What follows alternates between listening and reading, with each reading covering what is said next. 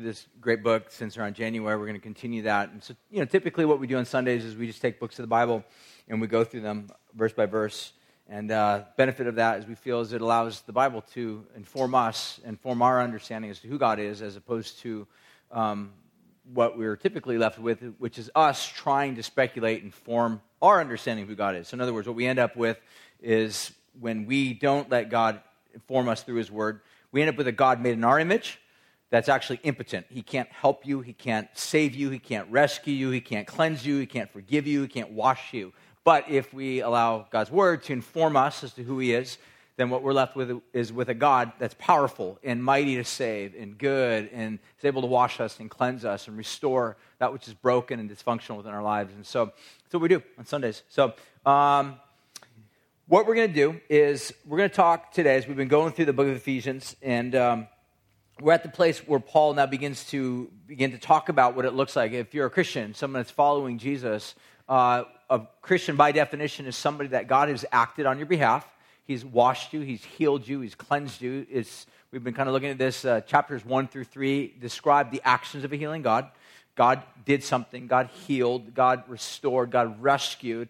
And then really chapters 4 through 6 is the actions of a healing people, or healed people that have been healed by God, how they respond or react in ways that bring healing into this world. And so what Paul is going to begin to talk about now is going to introduce sort of a metaphor that he has not used yet in the book of Ephesians, but he's used in other books and other that he's written. And it's also a popular metaphor that's also used in the Old Testament as well as amongst other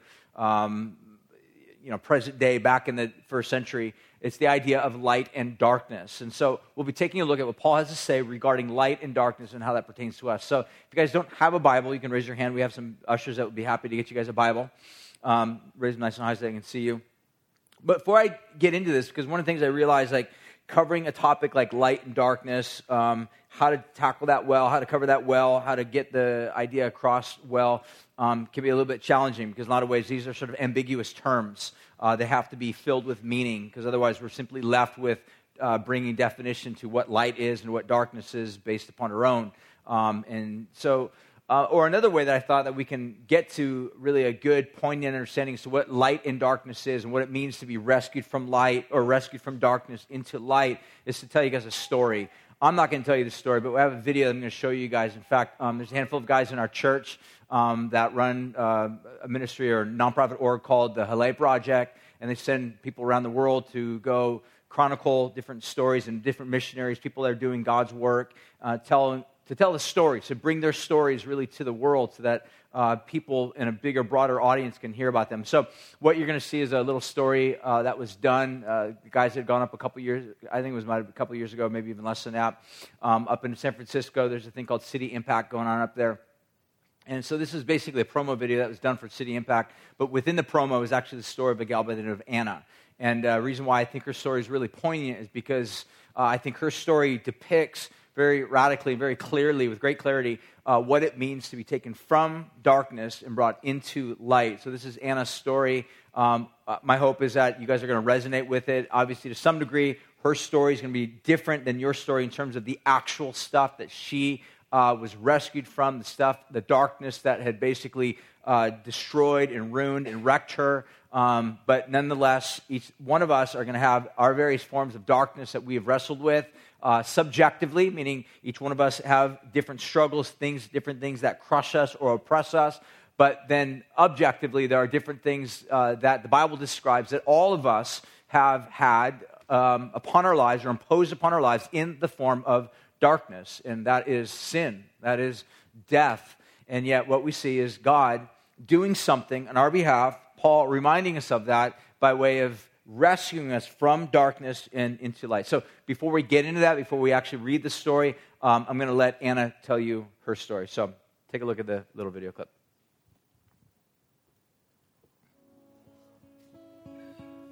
Two years ago, I received a phone call that just rocked my world.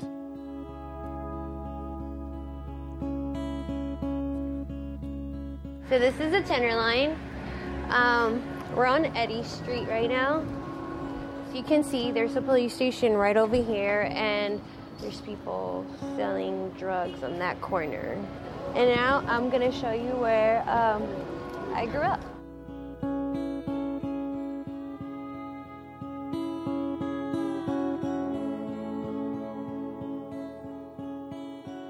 I used to see a lot of girls prostitute themselves. I used to always ask my mom, what are them girls doing? They were young. But I was young at the time. She wouldn't tell me. She was completely normal, had a great family, just in a poverty-stricken district where, man, literally one or two decisions later, you're caught up in the other side of the district. I wanted to be a nurse, and I always remember not wanting to ever get beat up by a guy because my uncle used to beat up on my aunt in front of us, so I never wanted to go through that. My name's Anna, and this is where I grew up. I came here when I was 7 years old. It was kind of rough living here, as you can see. It's a rough neighborhood. Brings back a lot of memories. Growing up in the Tenderloin was kind of scary. The only place I felt safe was coming to church. I remember growing up meeting Chris because he used to do youth outreach, and he knocked on my door and invited me to a program. We'd known her for a good 7-8 years. You would never think that this would be the story of Anna. I started hanging around with a different type of people and basically bad influence. I remember meeting her. Her name was Never, and a second girl named Amanda. She offered me a place to stay. It was just going to be a place where I can sleep and be safe. And I believed her. They had a plan for me. I guess I was going to be their project. I just asked a simple question. I was like, Anna, what's up? Where have you been? And that's when she went on a 2-hour story of how she was actually trafficked.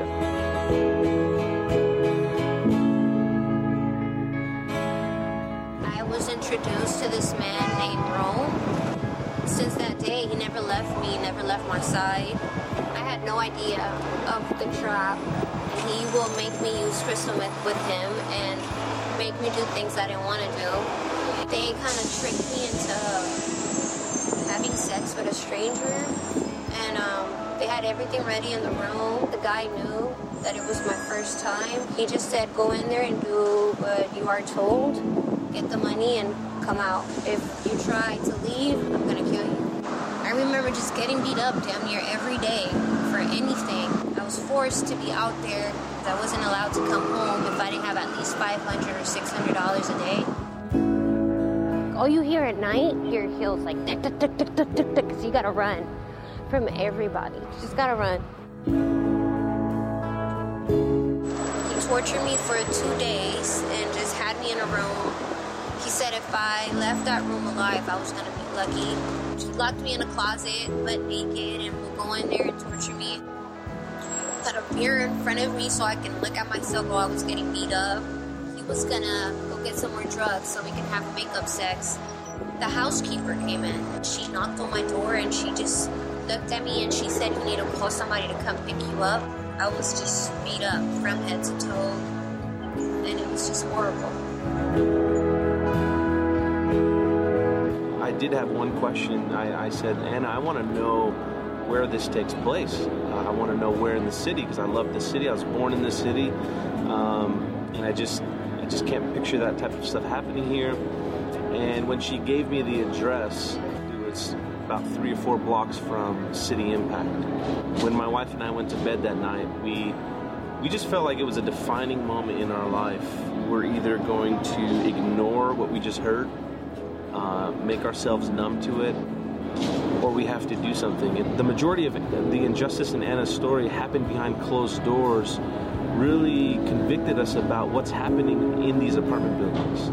That's what burdened us ultimately, was who is going door to door and who's going to shine the light in the dark place and identify the injustice and execute justice. And so out of those talks, we just came up with the initiative called Adopt a Building. I truly believe we could flip a district around. I I know it sounds crazy. I know it sounds childlike to imagine something like that. But we have seen it already take place, and so it's just a matter of scale. Why? Because we're supposed to love our neighbor. That's it. It's really as simple as that. Anybody could have knocked on my door and just asked me if I'm okay, if I need help. What I think City Impact is doing, it's really positive for the community, is they knock on people's door, intervene in their life.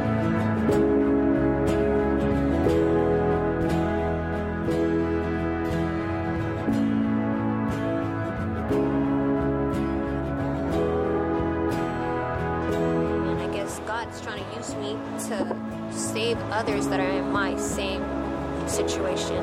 It's going to take a minute, but I know that God has a plan for me. And that's why I'm here.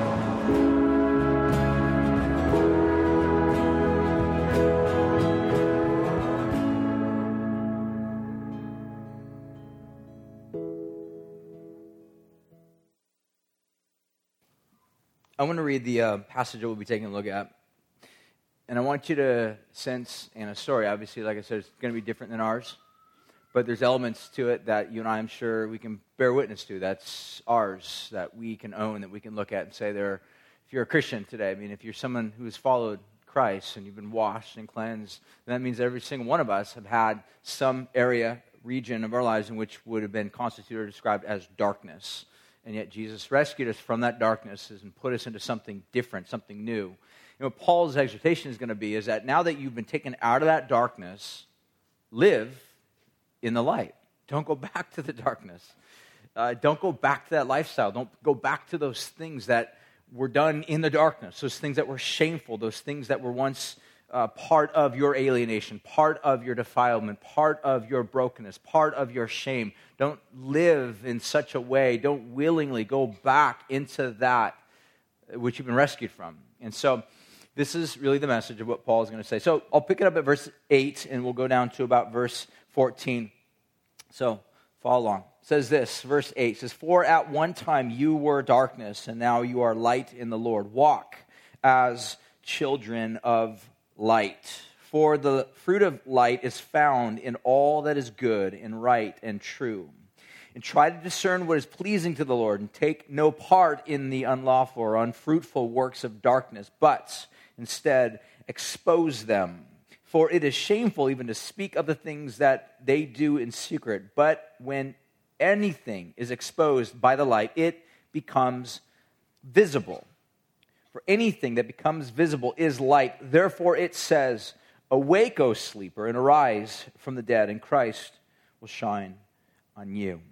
God, we ask you that you would help our hearts to awaken, to see, Lord, the things that we've been rescued from, the things that if we're not saved, if there are people here today, God, that don't know you, that at least begin to see the things that you want to rescue them from, that you want to save them from, that you want to remove them out of, that contribute to their brokenness and defilement and hurt and oppression and pain and sin and ultimately death.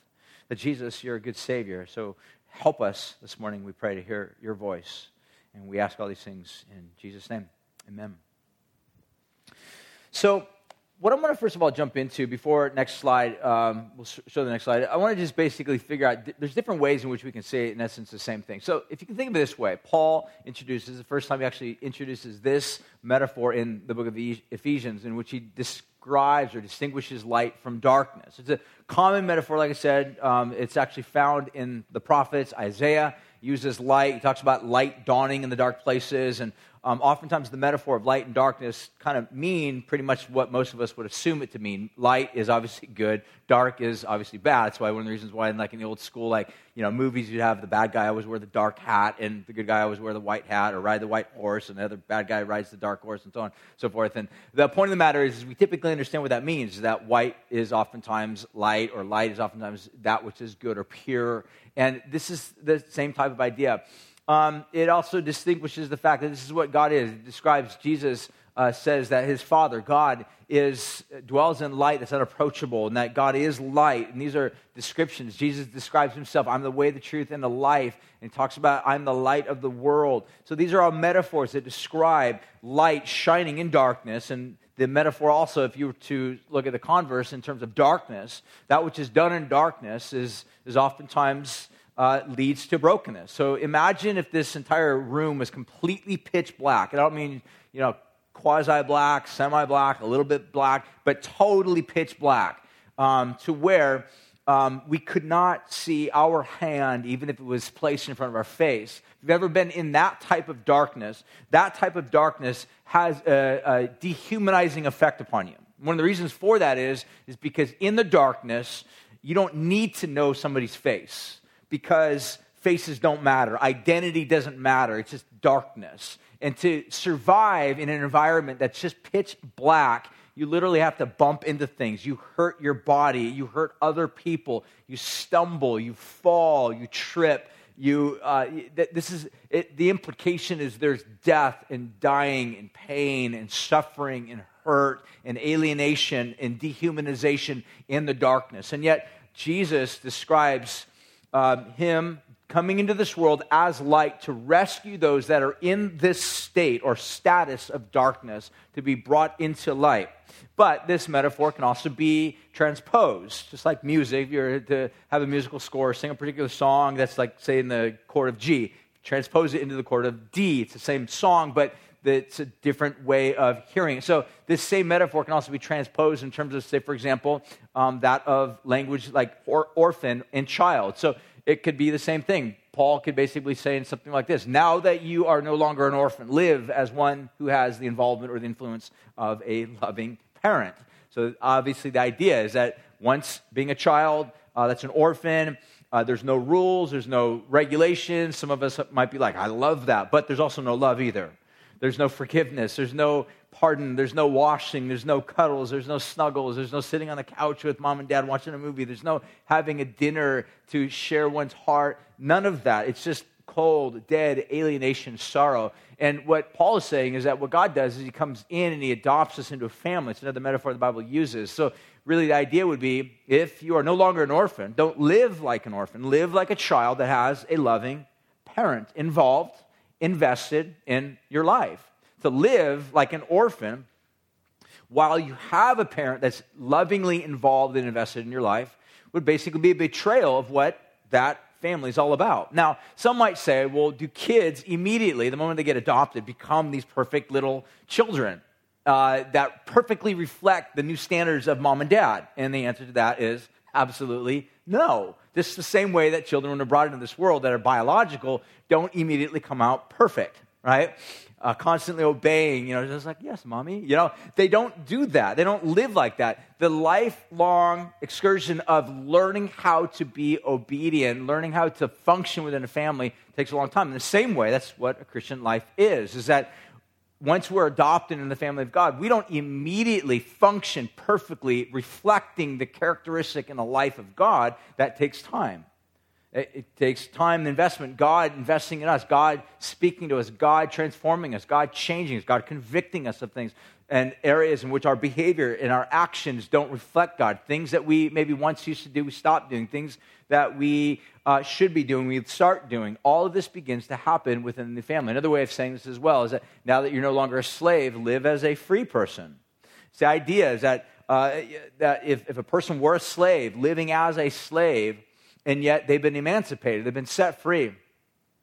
In fact, read stories that this is exactly what happened in our country when the emancipation took place and slaves were actually liberated and set free. Some of them had a really hard time actually adapting to the newfound freedom that they had.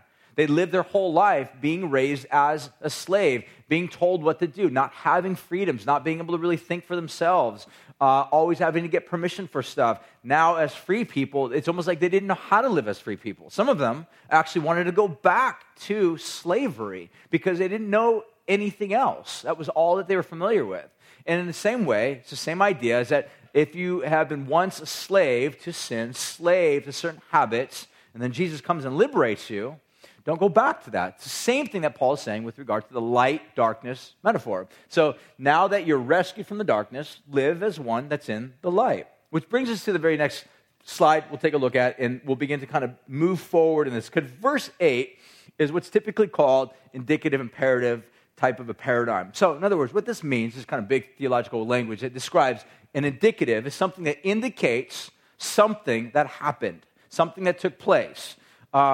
Whether it was with your involvement or whether it was something that involved you, that was acted upon or done upon you. This is what Paul is basically saying. So, for example, the indicative in chapter 8 is this, is that at one time you were darkness, but now you are made light in the Lord. So in other words, the indicative in this particular case is an indication of what was factual.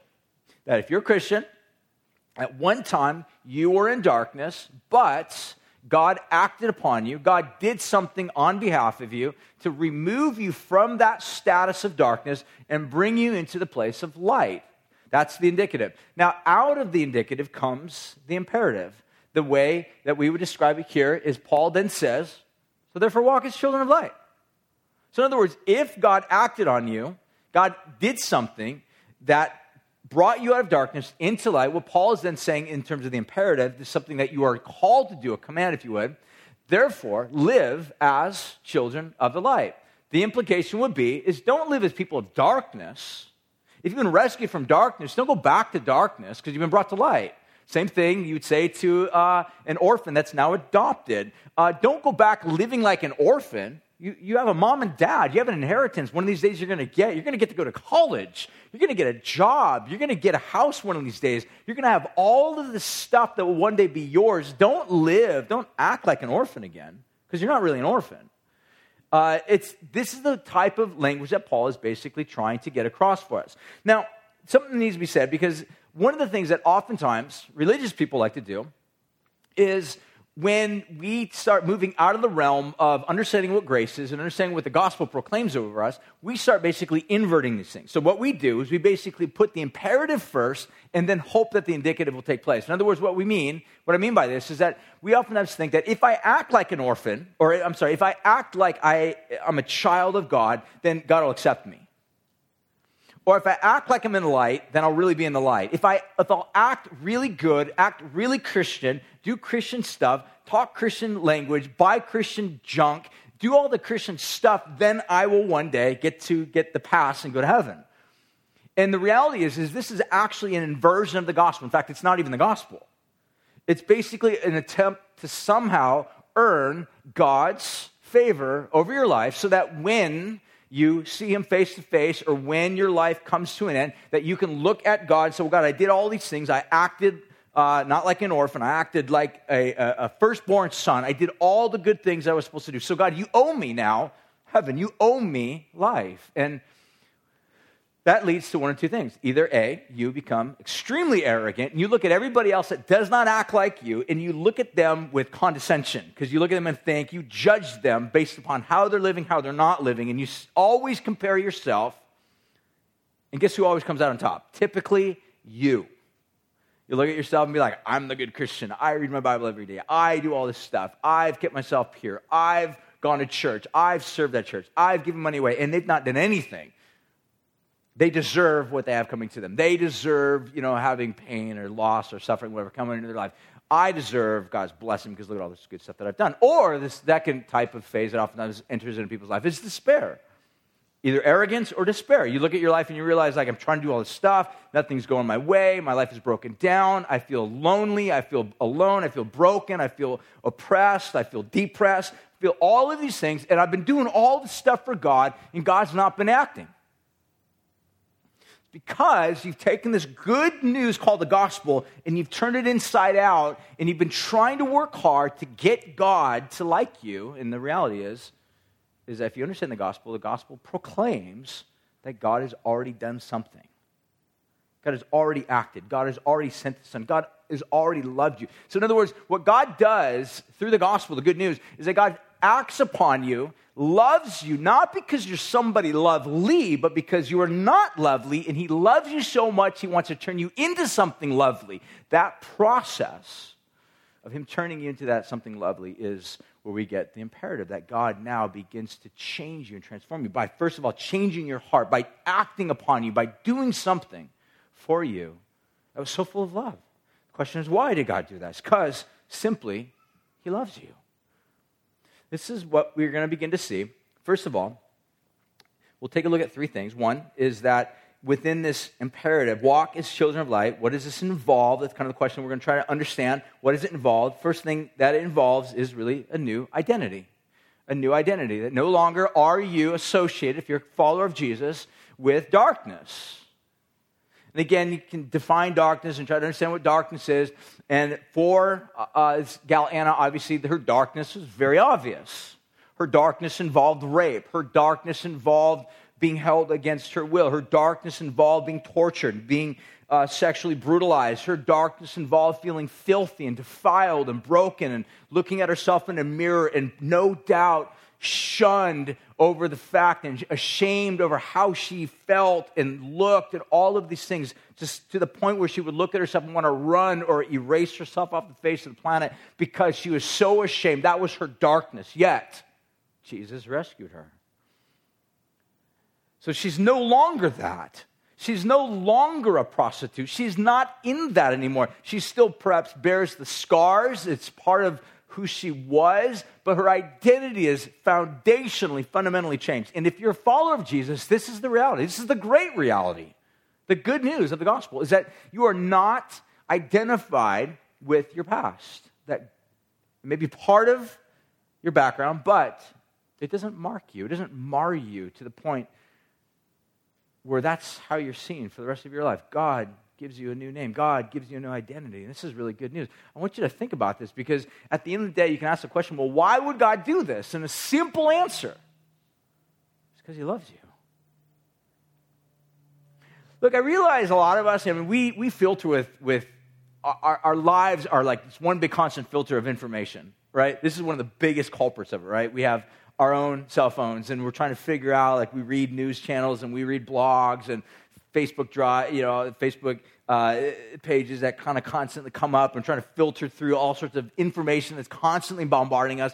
And one of the problems with that is that we don't know how to discern between weighty information, in other words, information that's of substance, and information that's weightless. So a lot of times what ends up happening is information that should actually shake us. You know, we read it, we see it, we watch the headlines. It should bring us to some overwhelming sense of compassion and tears. Like, for example, children dying in Palestine or children dying somewhere in Syria. Those types of things should grip us to the point where we feel a sense of compassion. But sometimes we feel the same emotion we feel in watching a news thread about children suffering and dying in some foreign country, as we discover with regard to the latest headline with Miley Cyrus. We just don't feel the same thing. There's something wrong. We don't know how to filter information like that. And the problem is often that transposes into our understanding of the Bible, where we can read passages and understand and hear truths like God rescues you because he simply loves you. And that does not grip us. It does not move us. It does not shake us or rattle us. And I want you to just pause for a moment and think about this. That if you're a follower of Jesus, if you're a Christian, if you've given your heart to Christ, however you want to identify or distinguish what happened in your life, what took place is God has given you an identity. You are no longer in darkness. You're in light. Simply because he moved over you, because he loves you. He loves you. That's unbelievable.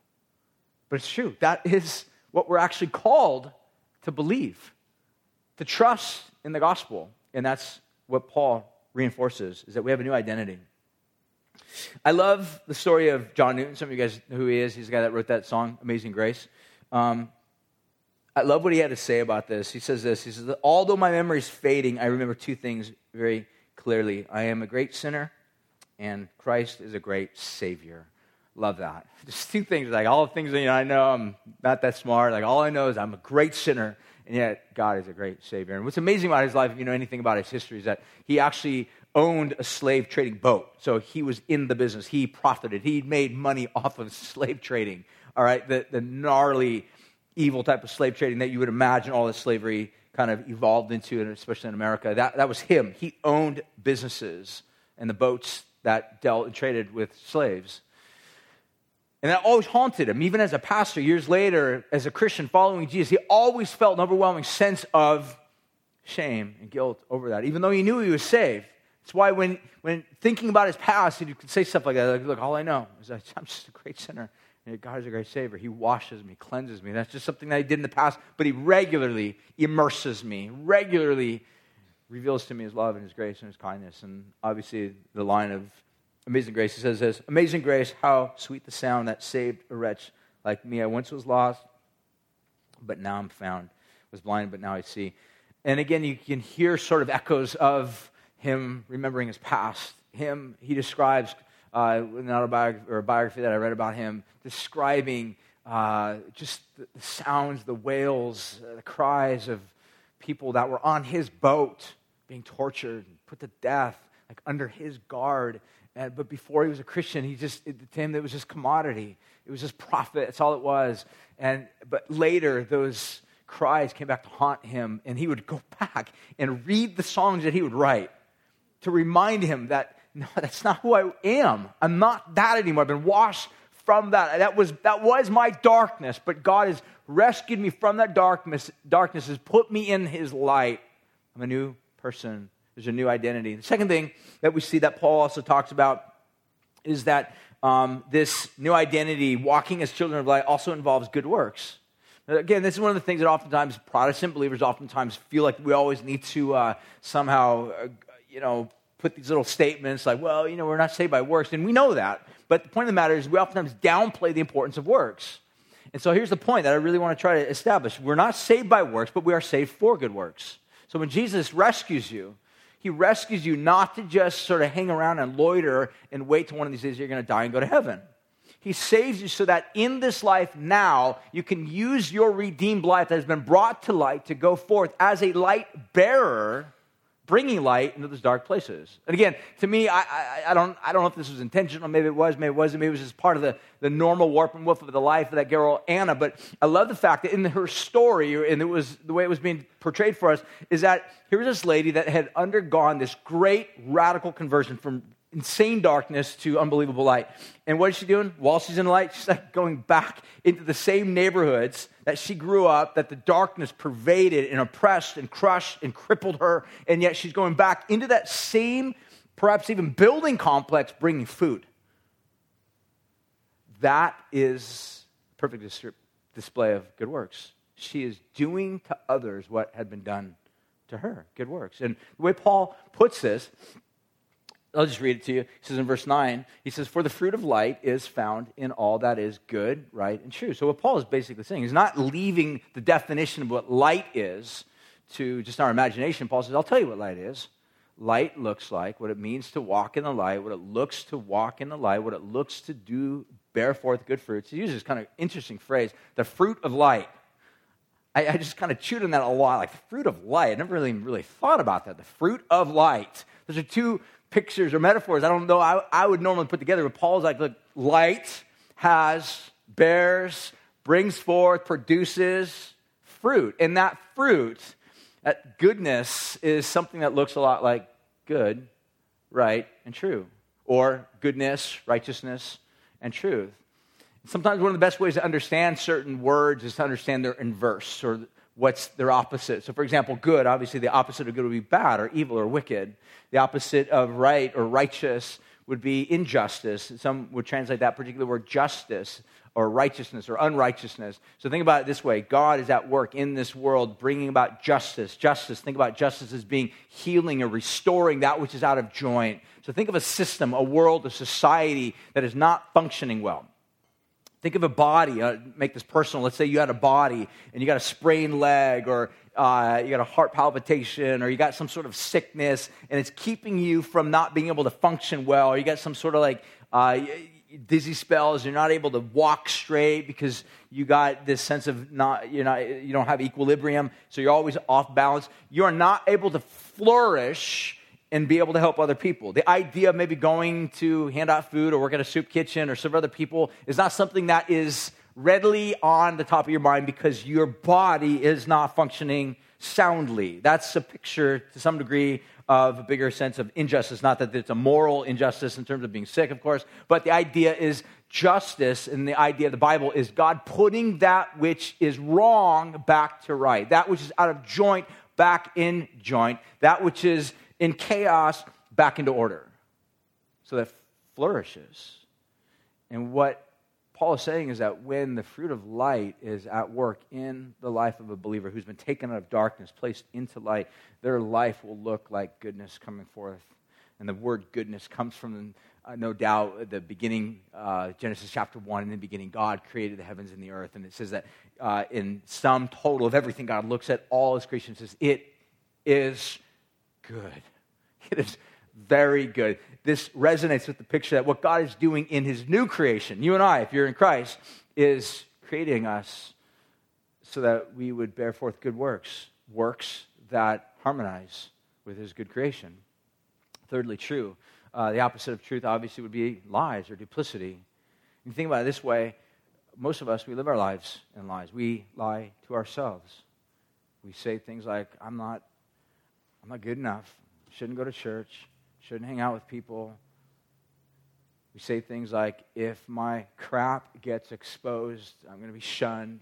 They're going to gossip about me. They're going to hate me. They knew my past. They will avoid me. They will talk about me. I will be sort of the subject of their jokes. I don't want to have anything about me brought to the light. And we live oftentimes in these perennial fears of being found out. And we oftentimes retell these lies. We live in lies, all sorts of lies. We lie to each other. We live in sort of this world where lying is just sort of the way to survive. And yet with God, within the Trinity, within the nature, the character of who God is, there is no lying, no duplicity. Now I want you to think about this, because relationships suffer when you can't trust the other person, right? If you've ever been in a relationship with somebody and you don't know if you can trust them, that relationship ceases to grow. It could be a marriage. It could be, let's say, I remember rather than using, infinite metaphors of marriage, I'll use a metaphor of a family. All right, I remember talking to a guy not too long ago, and the problem was with Dad. Dad was regularly lying about porn addiction and drugs, and nobody ever really knew. Is Dad telling the truth? And part of the problem with that is at some point, every single member of that family suffered because no one can trust Dad anymore. No one really knows, is Dad telling the truth? Is Dad going out getting drunk? Where was Dad for those 3 hours of time where he was on the radar screen? What's Dad doing now at home with the computer by himself? There's no trust. And because of that, there's no flourishing. There's no flourishing. But within a relationship where there's trust, there's flourishing. And this is what God says. I tell truth, I bring you into the truth, and therefore you as truth tellers can bring about a new world, a new life that is not bound by lies, not bound by wickedness, not bound by injustice, but actually is redefined by goodness and righteousness and truth-telling. Final thing, finish up here, is walking as children of light not only involves a new identity, good works, but also, perhaps most controversially, is exposure of darkness. That part of walking as one who's in the light, there will be a form of exposure of darkness. Darkness will be brought to light. Now, we looked at this last week. There's a passage that Paul talked about. I think it's around verse 7. I'll read to it. It says, do not associate with them. And that's kind of led to some variant translations or interpretations that, well, maybe what Paul's saying is that the them is a reference to people. So what Paul is saying is have nothing to do with them, those people that do bad things, those people in the context that are sexually immoral, those people that are messed up, those people that do things with their lives that are shameful. Some have been led to believe that maybe what Paul is saying is disassociate from them, disengage from them, pull back, and stay away. But most others that have looked at this passage are really identifying that the them is more of a reference to the actions that others do. Don't do the actions. Don't live in a lifestyle that is sexually immoral or that is doing things that are better relegated to the darkness. And the reason why Paul unfolds this further now is he says, look, because if you are in Christ, if you are in the light, then therefore walk as people in the light and therefore expose those deeds which are actually there in the darkness.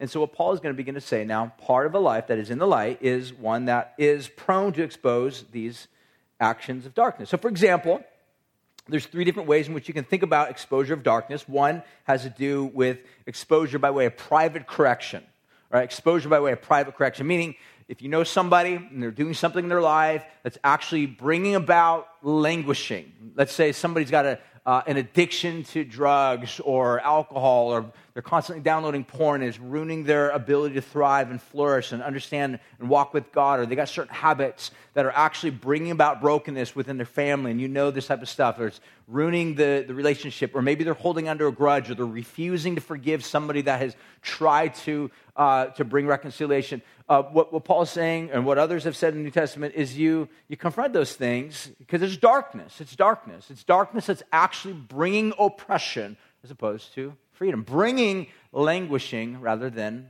flourishing. And what Paul is saying is that part of walking in the light, part of being a child of the light that walks according to the new nature that we've been given, is to expose these types of things. So that can be by way of private. You pull them aside, you talk to them, say, hey, I love you. I know you may feel like I'm judging, but I'm not. I love you. There's some things I need to talk to you about, and here's what they are.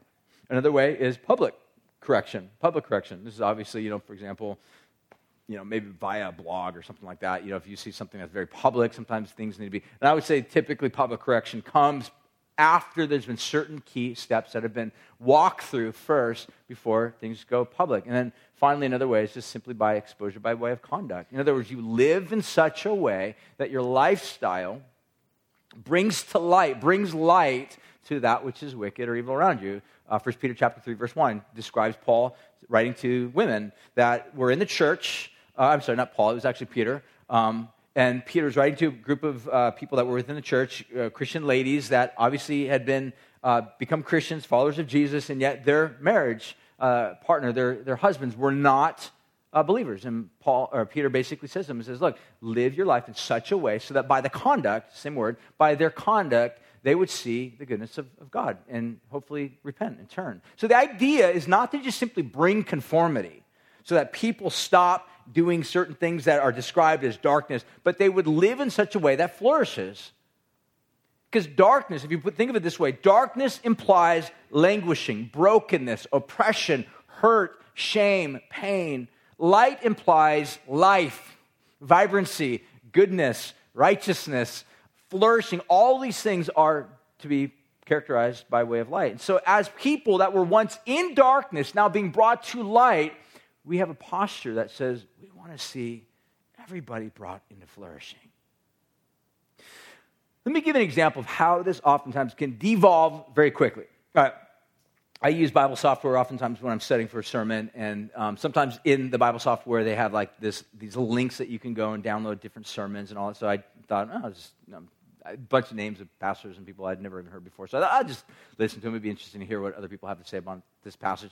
And so I have no way of knowing like where these people are at, but I can tell a couple of the guys that were kind of preaching were really, really kind of old. Not that that's anything wrong, but I can tell they're probably from somewhere back east, maybe Bible Belt area. Again, not that there's anything wrong with that. That's perfectly legit and fine. But what was really fascinating to me is I can tell just by them talking that the church was really not very large. It was a small group, small gathering, maybe 25, 30 people. My guess, if I had to kind of read between the lines, probably most of them were family members. And one of the things that came across really clearly in the message was the guy basically yelling at his people, were like, that's one of the reasons why we don't ever hang out with them Presbyterians, because they're all wicked, and it's just like, or those Baptists, out there doing wicked stuff, and I'm like, oh my gosh, like what this guy is doing is he's basically calling every single person that names the name of Jesus that is not exactly lined up like him darkness.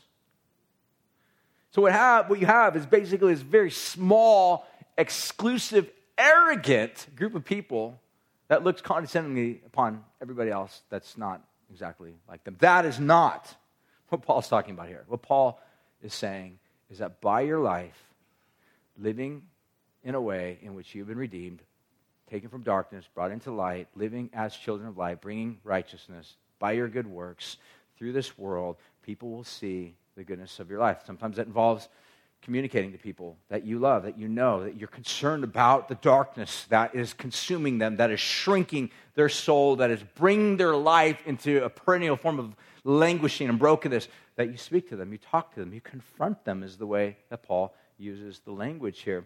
And the concept that really is basically being brought to bear, another analogy I would give is think of it this way.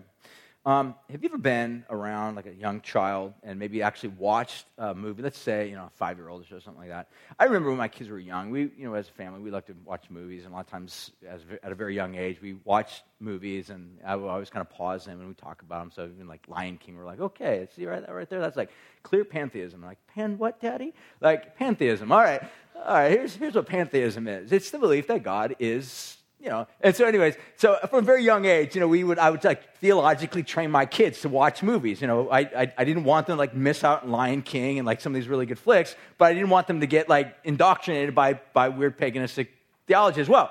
And so here's my point. All right, that's not where I'm getting at. But my point is that if you've ever been around a young child who maybe the movie or the content in the movie is just straight up inappropriate, but let's say if it's just you and your good friends or your buddies sitting down watching it, for you as an adult watching it, you may be like, I'm not really into that. I don't really like that. And, you might let it slide. It's not that big a deal. But with the eyes of a 5-year-old there, you're just like, quickly, somebody get me the controller. Quick, skip past this because I don't want them to watch this. You're freaking out because you're like, their eyes are pure. That is a perfect description of me being convicted, not by anything they said, but by the fact that they're pure. They didn't do anything. They were just young, pure 5-year-old that just was there. But by virtue of them being there, I was made aware of the fact that my eyes were watching something. I was exposing their eyes to something that was impure, that was not good. That didn't lead to flourishing. That didn't lead to life or goodness or wholeness or healing. And so the point of the matter is that this is what Paul is calling us to do. And Paul finishes with a statement in verse 19. I'm going to have the team come on up, and we're going to finish with this like little verse that I want to read to you. Paul says in verse 14, he says, and if anything, for anything that becomes visible is light. And as Paul finishes with his little statement, he says, therefore it says, awake, O sleeper, arise from the dead, and Christ will shine on you. So Paul finishes with a statement. Now, in short, this little statement has kind of baffled a lot of theologians because they're like, what is Paul talking about? Because Paul basically says, as it's written, as it's been said. And it's kind of like this idea like, hey, everybody knows about this particular verse. So I'm going to just drop it into my little sermon here in the book of Ephesians. But Paul says, therefore it says. So what is Paul talking about? This kind of led to like 3 or 4 ways of identifying this. One has to do with this was sort of a combination of Old Testament passages that Paul is kind of piecing together and putting in this little letter. Some have thought, well, maybe this is what's called apocryphal Jewish writings. There are some other writings that were done during the New Testament time. Did I just get put down? That were being described in the New Testament time. They didn't necessarily make it in the canon or what we call the Scripture of the New Testament. A third way of seeing this is that these were actually words from Jesus that were kind of passed down through what's typically called or commonly called the oral tradition, meaning stories predominantly were just told. And this was sort of oral tradition. So this has baffled a lot of scholars and theologians as to, where did this come from? That Paul actually borrows this and says, just as it says, arise, O sleeper, and awake and see all this, which has led to some as well, probably the more common one, is that this was actually an example of an early Christian song. This is something that he's saying, that this is the church that organically arose. They sang music. They sang songs. This is just one of them. And what Paul perhaps is referencing, he's saying, look, you were once in darkness, but now you've been brought into light. Live as people that are in the light, not as people that are in the darkness. Because then Paul finishes, because he's like, look, just as our song says, just as it's been written, just as we've sung, awake, O sleeper, and arise from the dead, and Christ will shine on you. I would imagine, for example, if Anna, for her, to do what a lot of times we may do, Because a lot of us, we tamper. We kind of ask questions like, well, how close to darkness can I get to it without actually being sucked back into it? It's the wrong question. It's like a slave, an ex-slave basically saying, how close can I get back to being a slave without actually being fully owned? It'd be like Anna saying, how much can I actually flirt with my former pimp without him sucking me back into the life of slavery, defilement, brokenness? Look, guys, if we are in the light because Jesus acted lovingly upon us, let's walk as people in the light. Let's demonstrate the greatness of our God. Let's help expose darkness, not condescendingly, not with attitudes of arrogance or superiority, but with hearts overflowing with gratitude because God did something miraculous on our behalf to rescue us. This is the imperative that we've been given based upon the indicative that you were once in darkness, but now you've been brought into light. The reason why we can do this is because Christ, who is light, came into this world, shockingly plunged himself into darkness. He didn't have to. He came. He was repeatedly asked, what are you here for? What's your plan? What's your game? What are you going to do? When are you going to overtake our enemies? And Jesus constantly refused to answer their questions because they were expecting, Jesus says, get ready to take up your swords. We're going to fight soon. But Jesus never answered the questions, but Jesus oftentimes would answer in cryptic ways, and his whole point was to say, look, my aim, my purpose, my point in coming to this earth was to plunge myself into the darkness. I don't have to be here. I could create a brand new world with the snap of my fingers and rid myself of all pain. But he says, out of love for that which is unlovely. Because I see the ability that I can make something unlovely lovely by loving it. Jesus came into our darkness to rescue us, to bring us into light so that we can walk as children of light. My exhortation to you, based upon what God has done over you, is walk as children of light. If you are here this morning and you're not a believer, I'm going to invite you to come from the darkness to the light that Jesus offers. We have a good God to invite you to the family. So why don't we all stand? We're going to sing. We're going to respond. We have communion in the back as a way of reminding ourselves of what Jesus did, the price that he paid. We'll have some people off to the side that would love to pray for you. If you have anything that's going on in your life, you need prayer. Don't leave without having someone pray over you, serve you, love you. Don't leave especially without allowing Christ first to serve you, to wash you, to cleanse you. That's what he does. So God, right now we want to respond in love. Back to you.